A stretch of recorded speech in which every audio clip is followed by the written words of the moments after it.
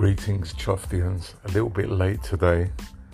I had a gig last night, first since February, and so it was a late morning, and then I had to go to the funeral of the relative and dear friend Andreas Chalufas, who passed away a few days ago. He was a very important person in the community in the UK, and may he rest in peace. I want to talk to you today about bands, the good, the bad and the ugly, the legendary, the lame and the lousy. When I used to go to Greek weddings and functions, bands were a very important part of the whole charade, of the wedding, and there were some really good bands around. I first got involved with music really through my brother being in a band in the 70s. Although I never played anything, I used to carry the amplifiers, and I didn't know it at the time, but the person who was playing bouzouki with my brother would play a very important part in my musical career and life later on. It was none other than Sugar. I used to carry these big Marshall amps or Revox or whatever they were called Tuja. They were massive, and I could just about carry them, and I'm trying to lift them, and I remember Sugar saying something to me like, "Hey, it's got wheels." I didn't realise I was totally inexperienced.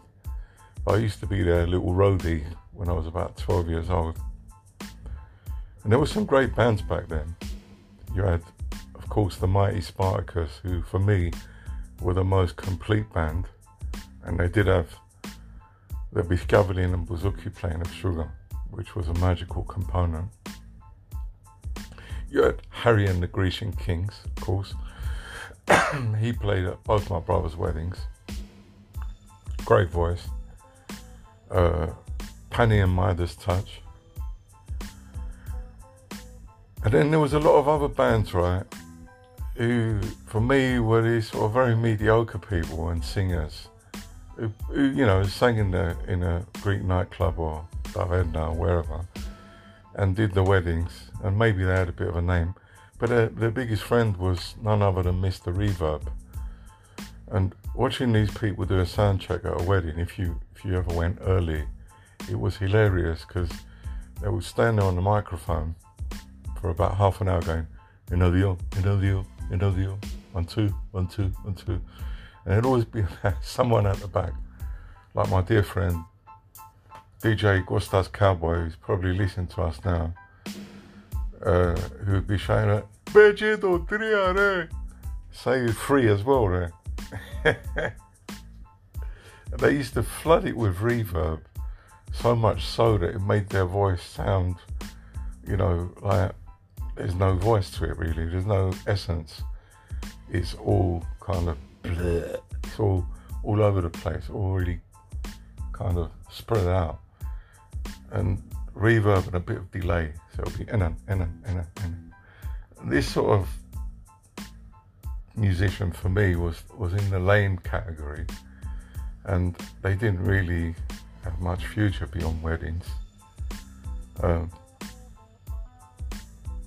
Not really sure, if a lot of those people were still around, but there was quite a lot of bands that fitted that lame category. And then there's some really lousy bands and lousy singers who you just wanted to block your ears up and never have to listen to them again. Totally out of key, totally out of tune, and really getting greedy with the Blumisman, because the bands always had a plate in front of them. So when they play a song, and they got a lot of £20 notes, £50 notes, by playing that song, the bouzouki player, if he was cheesy, would say, let's play it again, and they would, rip people off by playing the same song 5 times, which I always found a bit of a disgrace.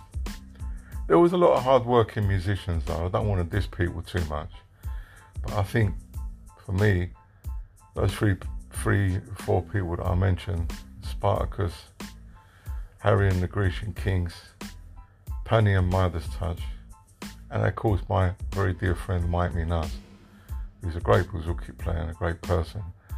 Those were the creme de la creme. And I miss those times when those people were, shall we say, running things.